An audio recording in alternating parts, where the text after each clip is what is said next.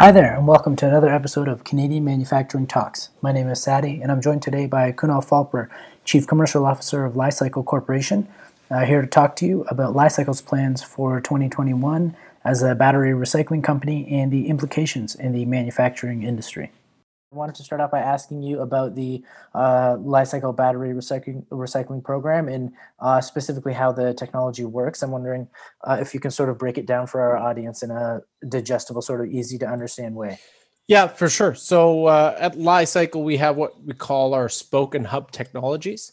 And the concept there is that we have a front end decentralized process combined with a centralized hub process to bring all types of lithium ion batteries, whether it's your phone, your electric vehicle, energy storage, back to the basic materials contained in those batteries, such that you could bring that back into the battery supply chain.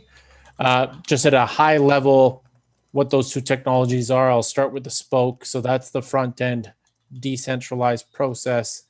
It's essentially a mechanical shredding process that shreds the batteries and separates material. The key material that comes out of that is what the industry calls black mass, and that contains the highest value metals from the battery, so cobalt, nickel, lithium, and so on.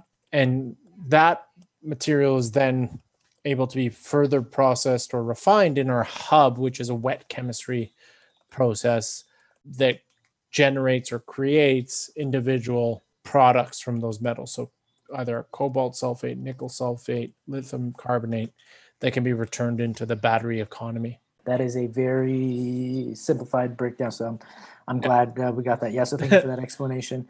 And I know recently Li-Cycle was in the news. There, the acquisition by Peridot and Li-Cycle is going public. I'm wondering what that means for you guys in terms of your operations. Like, how is that going to change things? What kind of an expansion are we looking at from a battery manufacturing perspective? So it's not from a battery manufacturing, from a battery recycling perspective. The core goal of the capital raise was to fuel our growth here in North America and outside of North America. We had previously announced that we'll build a large-scale hub in Rochester, New York.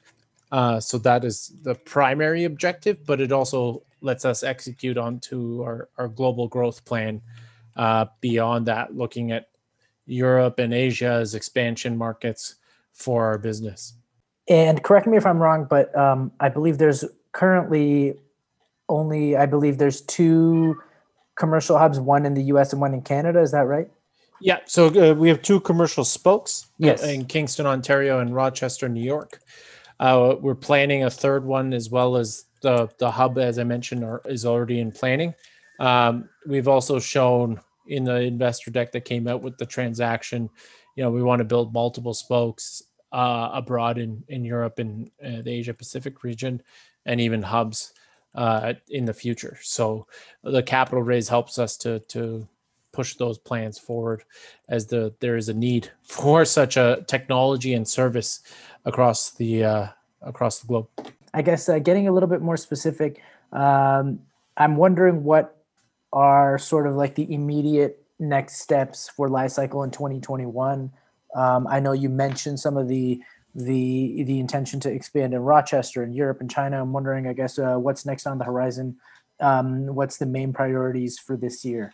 Yeah, we just opened our Rochester, New York facility last year, the spoke, and we've stated next year is when we aim to have the hub operational. So, this year and next year is about building towards that hub being operational, and also just continuing to expand our presence with respect to market share, et cetera, here using the plants we already have in existence. Obviously, we show this global expansion, so our corporate development team is definitely looking at what are the opportunities outside of North America, but there's nothing specific I can comment on right now. I know battery recycling is still like a fairly new market. I'm wondering, I guess, what types of agreements suppliers have with you, how lucrative the market is, and how many players are involved? Are there major auto manufacturers? I know the EV market is really exploding this year. I'm wondering, I guess, what types of supplier agreements are in place with Li-Cycle? Yeah, for sure. We can't comment on specific customers, but we do work with a number of the automotive OEMs. Automotive OEMs are at different phases of their electrification rollout. So we haven't hit the big sort of wave of batteries coming off the road yet. That's coming down the future, but they're definitely looking at, how are we going to deal with this? Because there's going to be intermediate problems with vehicles along the way.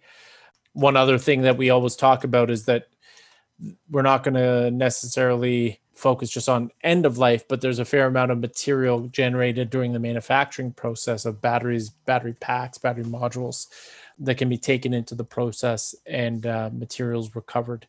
So that's also another area of focus. And that's just two segments, of course. So there's electronic waste has existed for a number of years and continues to be present in our daily lives. So there's still opportunities there to access, existing streams of batteries to recycle. It sounded really interesting to hear that the technology wasn't just being applied to electric vehicles or car batteries, but it also seemed like smartphones were a part of this picture, and all types of electric batteries. It looks like all of that stuff is currently, correct me if I'm wrong, all types of batteries are being, I guess, processed in these facilities. Yeah, so we've received from numerous applications. So, consumer electronics is actually pretty broad. If you look around your house, phone, laptop, vacuum, maybe some power tools. There's a lot of stuff that we use that's lithium-ion powered already.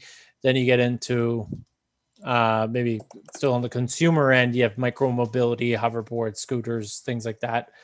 Obviously with all the lockdowns, there's less of the Limes, the Uber, the Lyft scooters, but those also run on lithium-ion batteries. Then staying with mobility, of course, there's electric vehicles, but there's the next iteration of commercial vehicles, buses, trucks, last mile delivery. And then sort of separately, there's energy storage, right?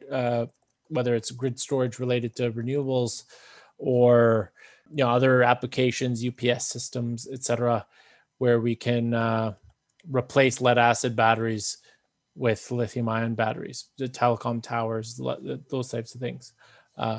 Is another market segment. Yeah, so it's clear that the market is huge, and it's viable from an economic standpoint. I'm wondering what kind of savings are currently possible in terms of when we recycle batteries. I'm sort of curious how much black mass comes out of a car battery on average. Yeah, just like a rough number would be that. Yeah, it depends on the material, but you probably get 40% plus of it is black mass, say out of an electric vehicle. You get mixed metals as another 50%, and you get some percentage of plastic then. But it's going to vary in the material type that goes in.